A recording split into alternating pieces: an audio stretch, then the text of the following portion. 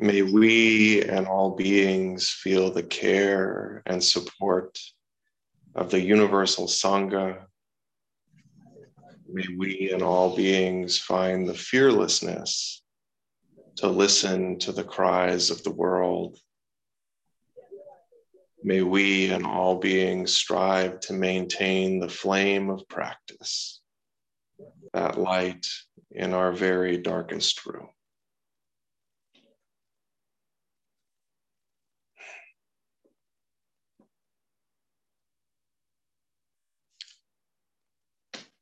It's nice to be back in this seat.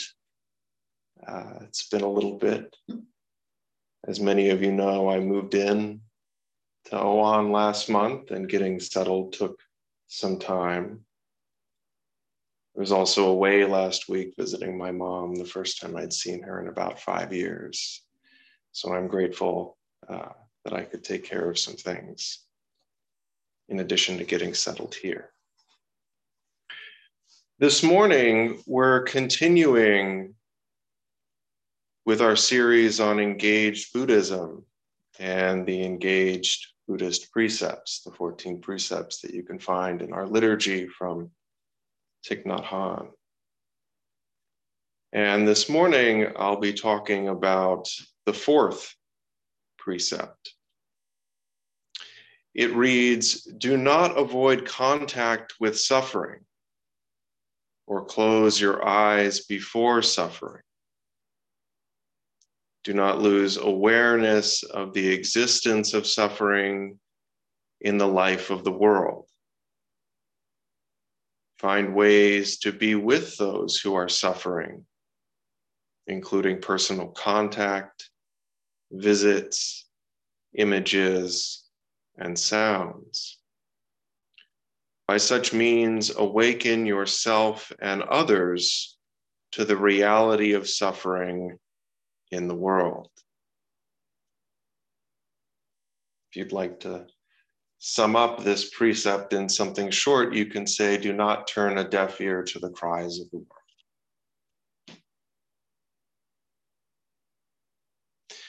There are two ways, at least two ways, we can explore these engaged Buddhist precepts. One is seeing them as more specific versions of what we call the 10 clear mind precepts, otherwise known as the 10 grave precepts.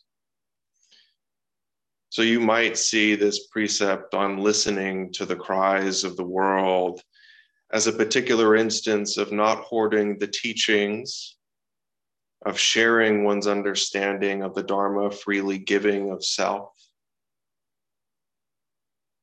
I've heard that the Buddha said he taught just one thing: the cause and cessation of suffering.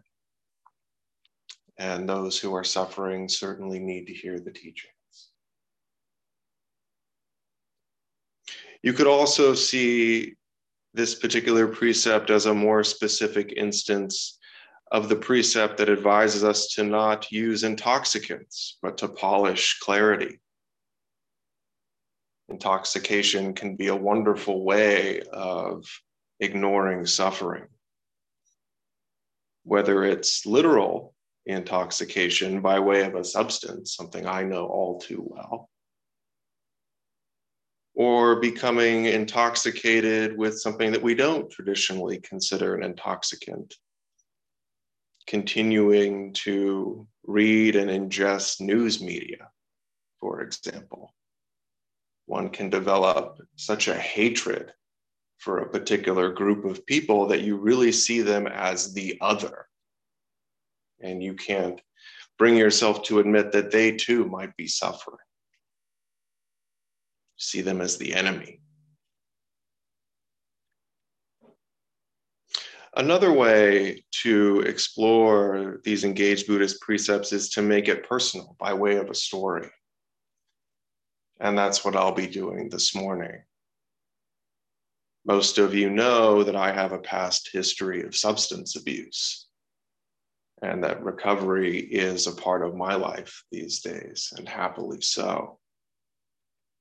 So what I'd like to do this morning is share that story with you.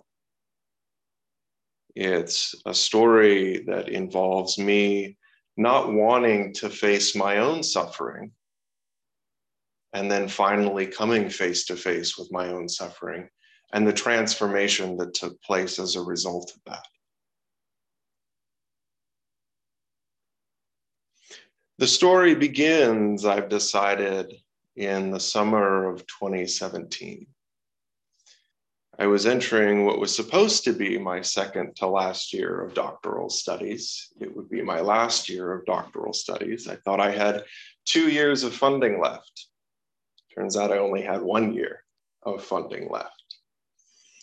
So what was supposed to be a 2-year timeline to wrap up a bunch of deadlines became really a 6-month timeline.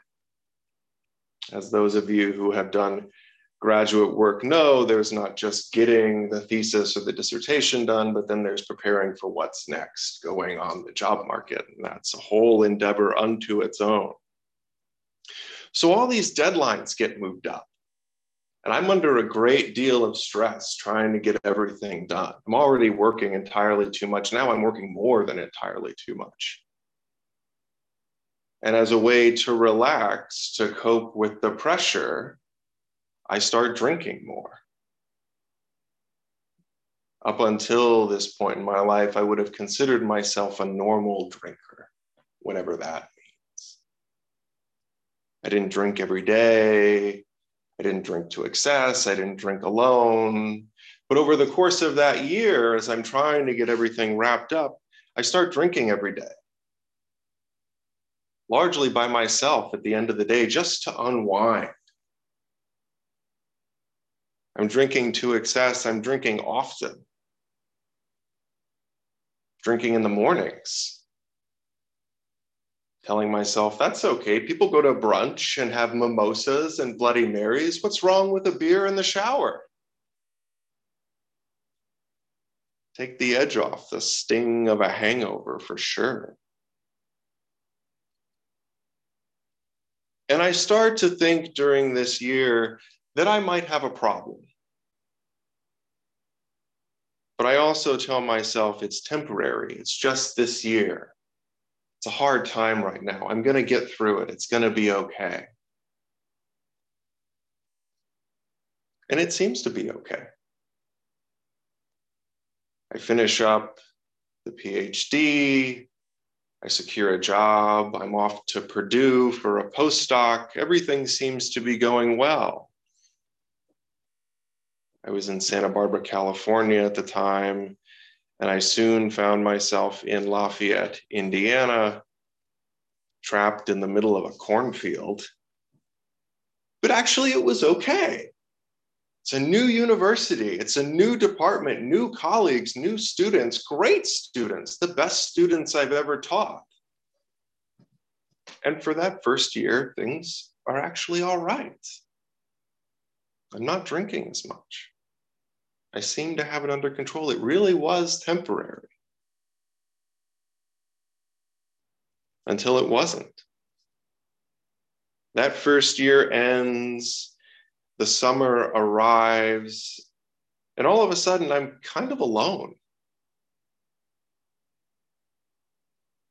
It's a small city, big town. I can't tell the difference between the two anymore, but I don't really have a lot of friends. I'm not doing stuff on campus all day, and all of my colleagues are married and have kids. It's just me and Wilbur. I get it in my head that after such a successful first year, especially because my appointment was only supposed to be a year, but now it's 3 years, I deserve a summer off. So what am I doing?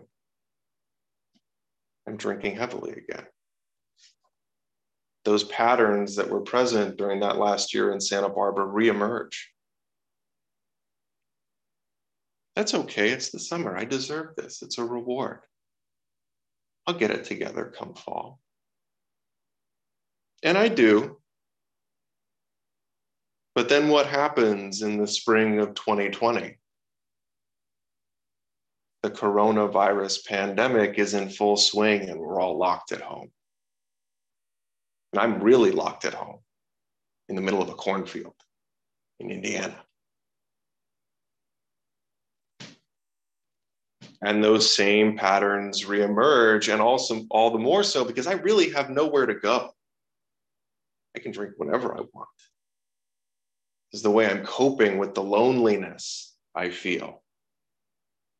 I already had pretty much no life as it was. Now I really had no life. That's a bad year for me.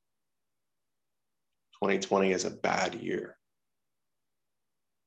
So much so that by the spring term of 2021, a year into lockdowns and the ending of lockdowns and then the reemergence of lockdowns and trying to figure out how to teach in this pandemic environment, I just can't take it anymore.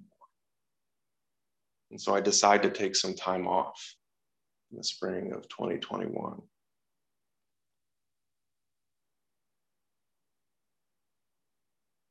Took about 6 months off. And things got a little better. I didn't feel like I had so much pressure on me. A lot of the annoyances of academic life went away. But this pattern continued of drinking heavily, drinking really heavily.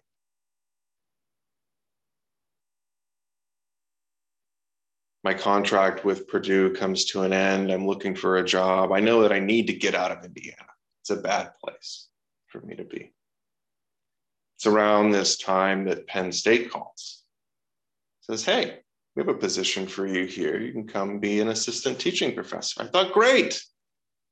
I'm gonna get out of the cornfield. New city, new state, new environment, lots of new. I'm gonna get it together. It's all gonna be okay. We're gonna turn it around this time. Same thing I thought as I was leaving Santa Barbara.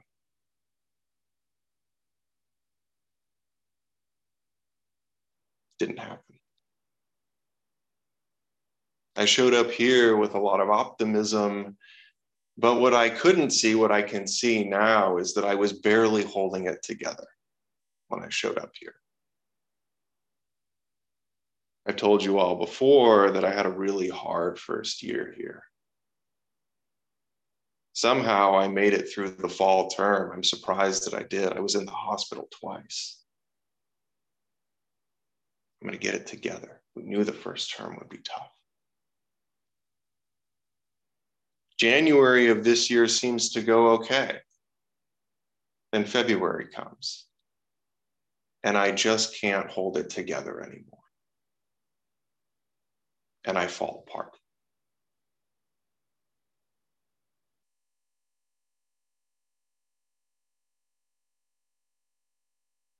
Up until that point, 2017 to February of this year, I knew I'd had a problem. And I've been trying to do something about it, but doing it on my own. I bought all the recovery books, all the self-help books. I started journaling, doing a little bit of stuff online, and I just couldn't get it together. So I admitted that I needed help. And I checked myself into a treatment center for 30 days. I went to rehab.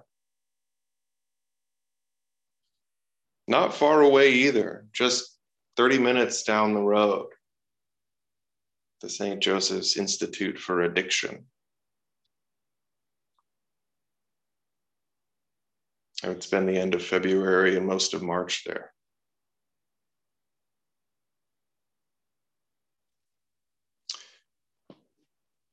Turns out to have been the best decision I've made. One of the best decisions I've made. It was a transformative time for me.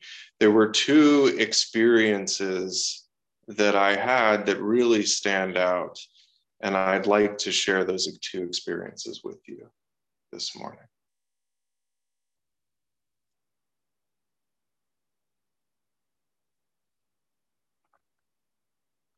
So the first experience comes about a week and a half into my stay there.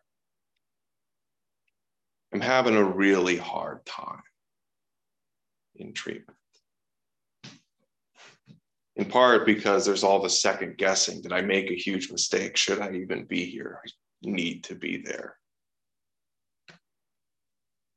It's out next to a mountain in a remote area. The nearest gas station with a phone is like 8 miles away. If I wanted to run away, I'm not going to get far.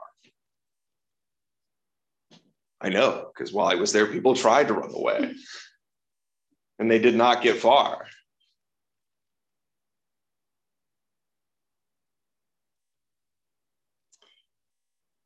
But I'm also having a really hard time because of the stories that I'm hearing. There's about 50 of us at any given time in treatment, and a lot of the sessions are group sessions where we're talking about our experiences, we're sharing our stories.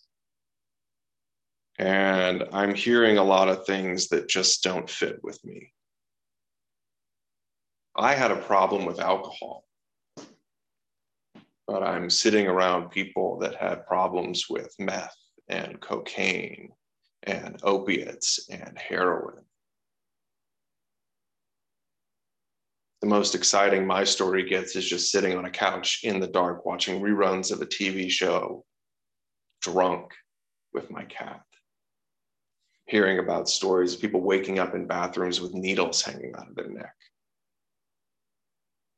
people that have been arrested multiple times, been houseless, lost their jobs, lost their families, lost custody of their kids. People that have been in and out of the prison system. Got to know well someone I consider a friend named Joe, been in and out of the Pennsylvania prison system for 18 years. Spent 6 of those years in solitary confinement. Thinking, I don't belong here. Look at all my degrees. Look at my fancy title. I'm a professor. Look at my CV, all the impressive things that I've done.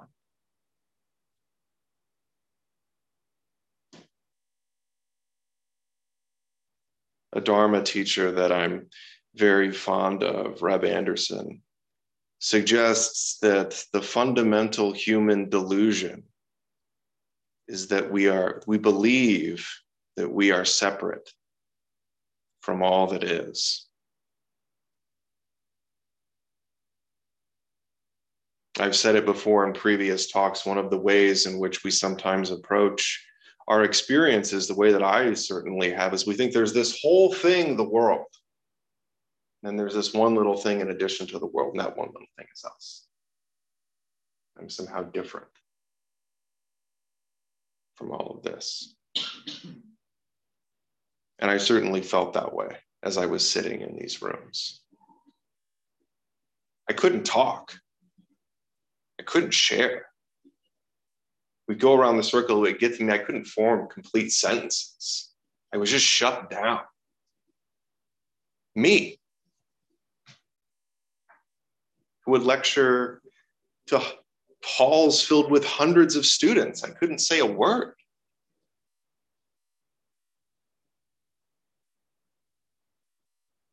Because I didn't want to look in here.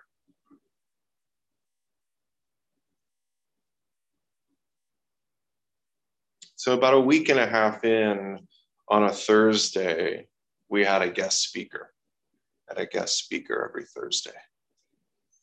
Someone to come in and share their story, share their experience, strength, and hope as a source of inspiration. And the guy's got a story.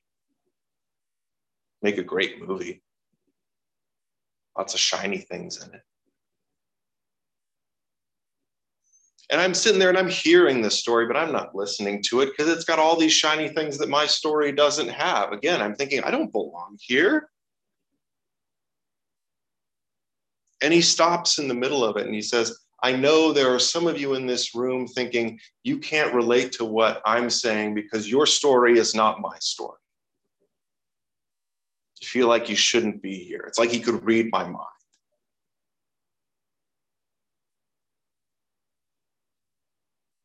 And he says, if you feel that way, you're wrong. And you're wrong because you're focusing on the wrong things. Our stories are different, he says, but the feelings are the same.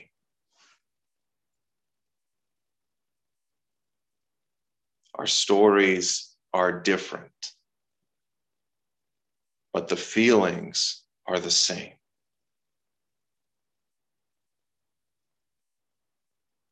You hang around us Zen people long enough, you hear these stories where someone hears something and all of a sudden they have an enlightenment experience. Someone sweeping in the Zendo, they hear a bird chirp and poof, awakening.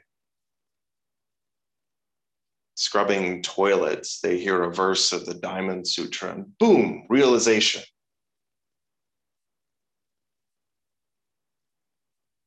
Hearing these words from that guy who came to share his story was my Diamond Sutra moment, if you will.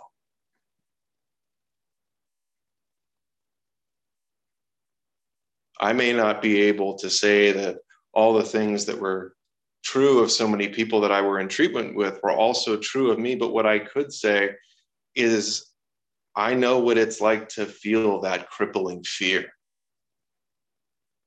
that you're just not going to get it together, that this pattern of falling apart is just going to continue.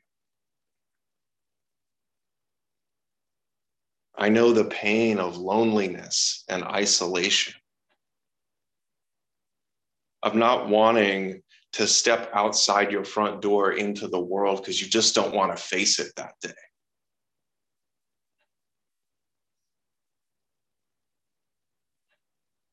Of just utter disappointment and shame in yourself because you woke up that morning and you said, I'm going to get it together today. It's going to be different today. Only to end up in the liquor store that afternoon and then drunk on your couch at the end of the day. Saying, well, we tried. So I'll just give up. Maybe we'll try again tomorrow. Maybe we won't.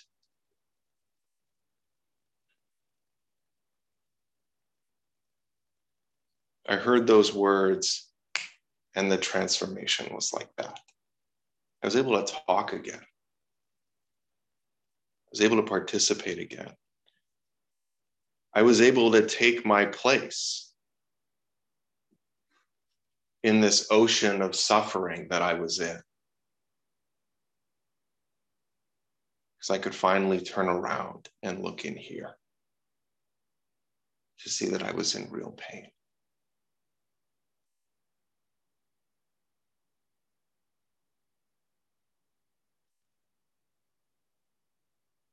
The second experience comes a couple weeks later.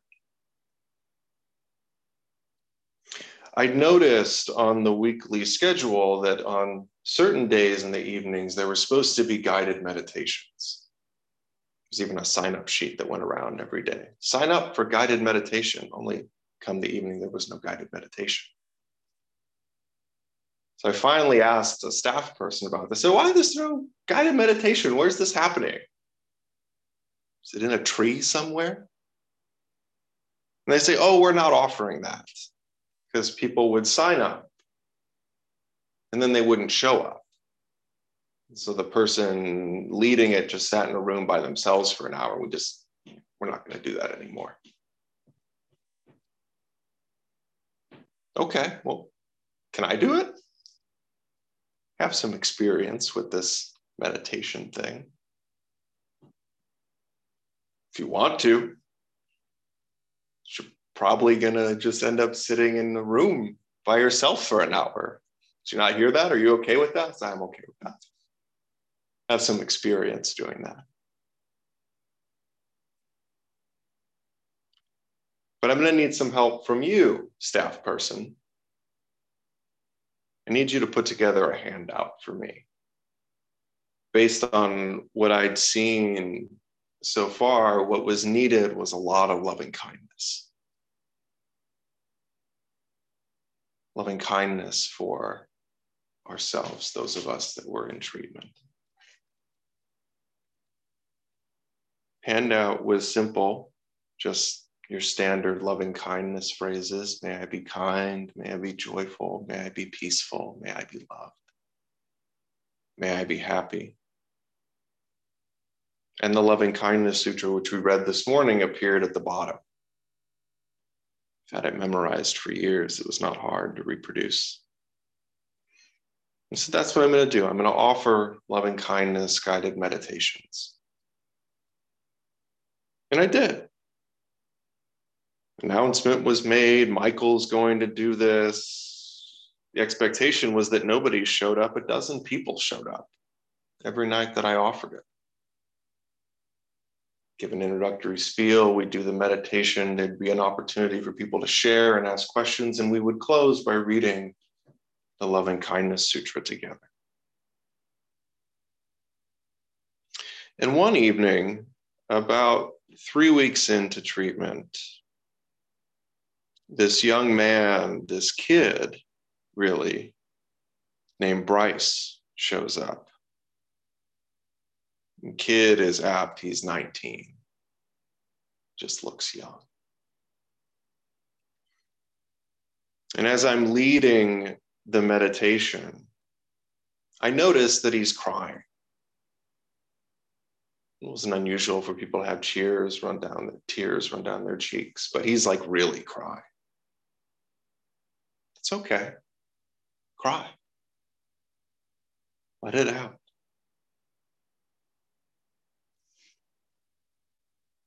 And we get to the opportunity for people to share and ask questions.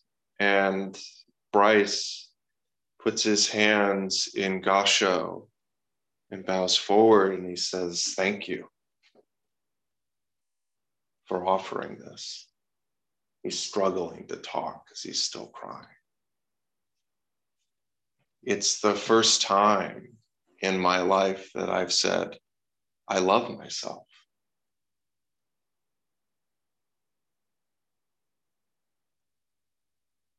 First time in 19 years.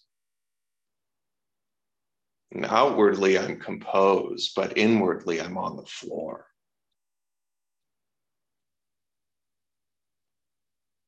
Smile. Thank him for being there. Other people say some things, and we go on to read the Loving Kindness Sutra together.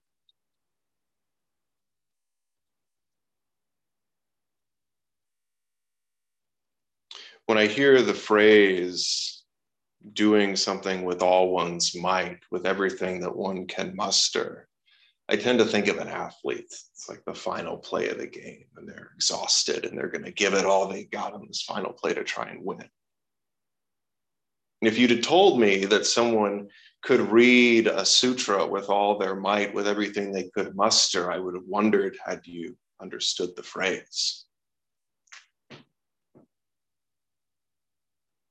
But as we read it together, I look over and there's Bryce, and he's doing it with all his might.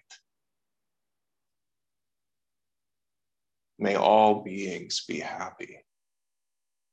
May they be joyous and live in safety, all living beings, whether they are weak or strong, omitting none, in high, middle, or low realms of existence, small or great, visible or invisible, near or far, those born and to be born.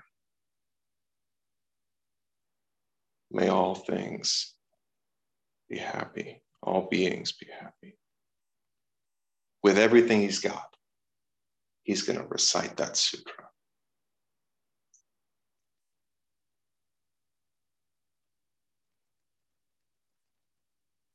Over the past year, I've heard the question raised as to whether or not we're really doing anything about the problems of the world when we come here. We fold our legs into pretzels, we sit facing the wall. We're really helping change the world? Yeah, we are. What we do when we come here is hold space and we share the teachings, just as I did that evening. I held space. I shared the teachings, and the causes and conditions were right for a transformation to take place in that young man. And he could say that he loved himself.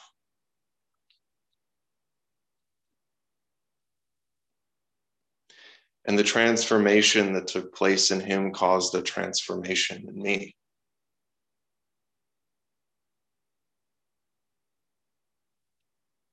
There's a couple different ways I have of explaining that transformation that can come when you just hold space and share the teachings. We can call it the emergence of bodhicitta. It's a Sanskrit word that means noble or awakened heart. Pema Chodron writes that this tenderness for life can emerge, can awaken, when we can no longer shield ourselves from the vulnerability of our condition, the fragility of existence. When you just can't do that any longer, something can break open inside of you.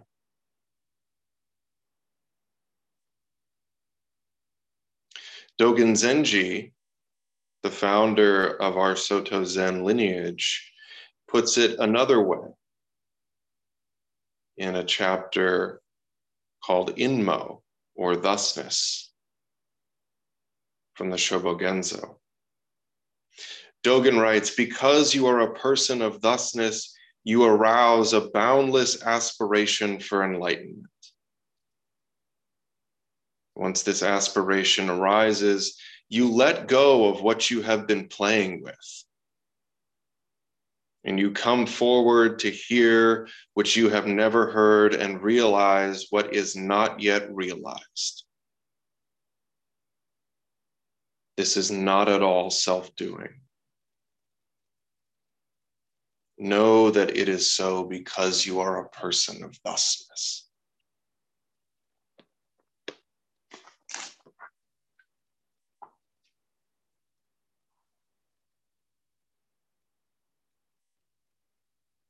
And still one more perspective, this time from our particular lineage founder, Kobun Chino Roshi.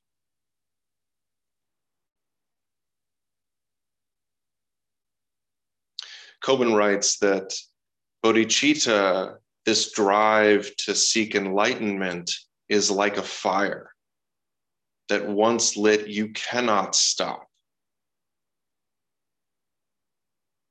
It's a fire or a candle, if you will, that is lit when we start accepting ourselves.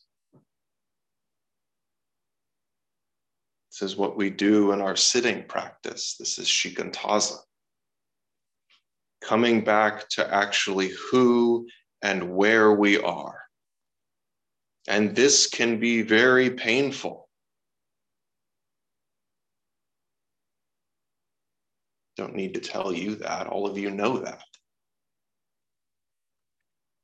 Kobun continues that self-acceptance is the hardest thing to do. If we cannot accept ourselves, we are living in ignorance, the darkest night. We may still be awake, but we don't know where we are and we cannot see. The mind has no light.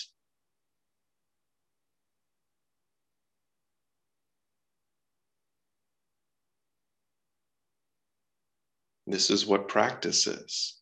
Practice is that flame, that candle in our very darkest room.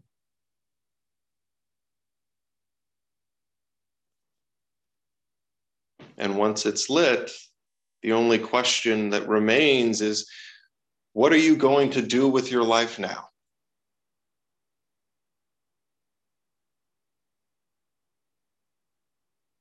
What now?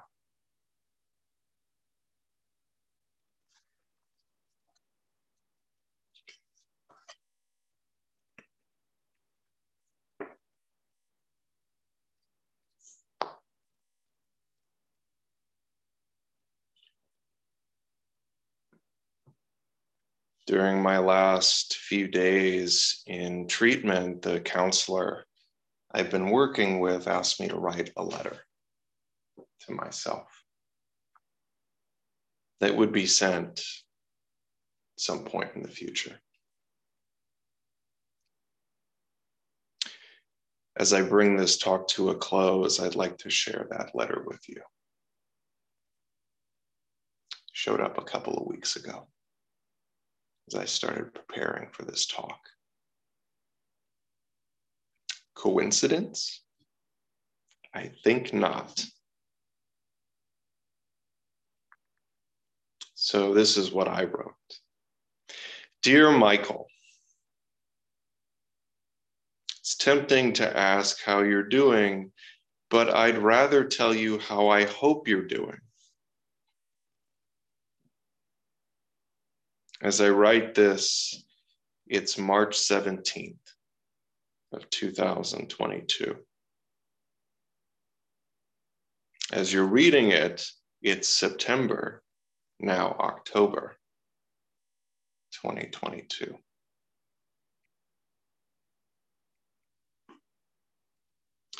I hope that you've left academia,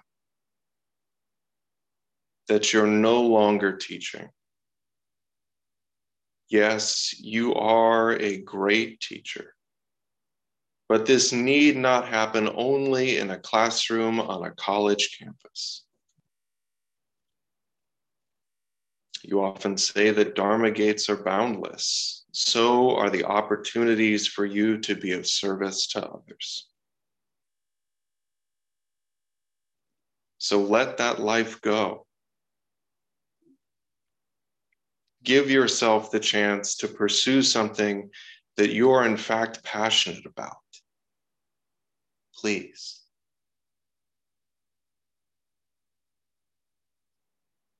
Here's another hope, that your vow, the sincere and honest intention to live by the Buddha's example and toward enlightenment is in place.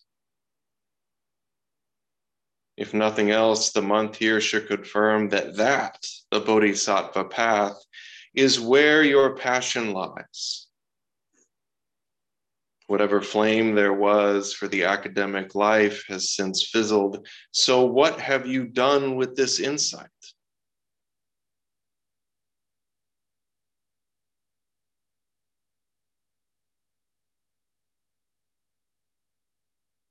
But most of all, Taishan, for that is who you are,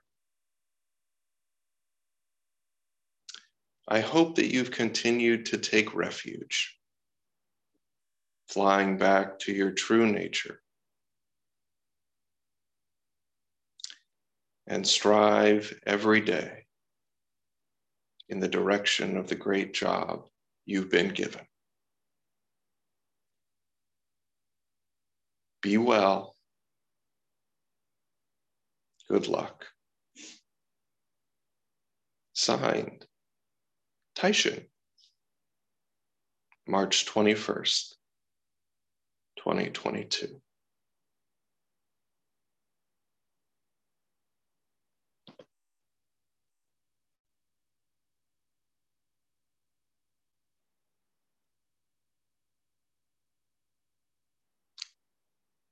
Thanks for listening.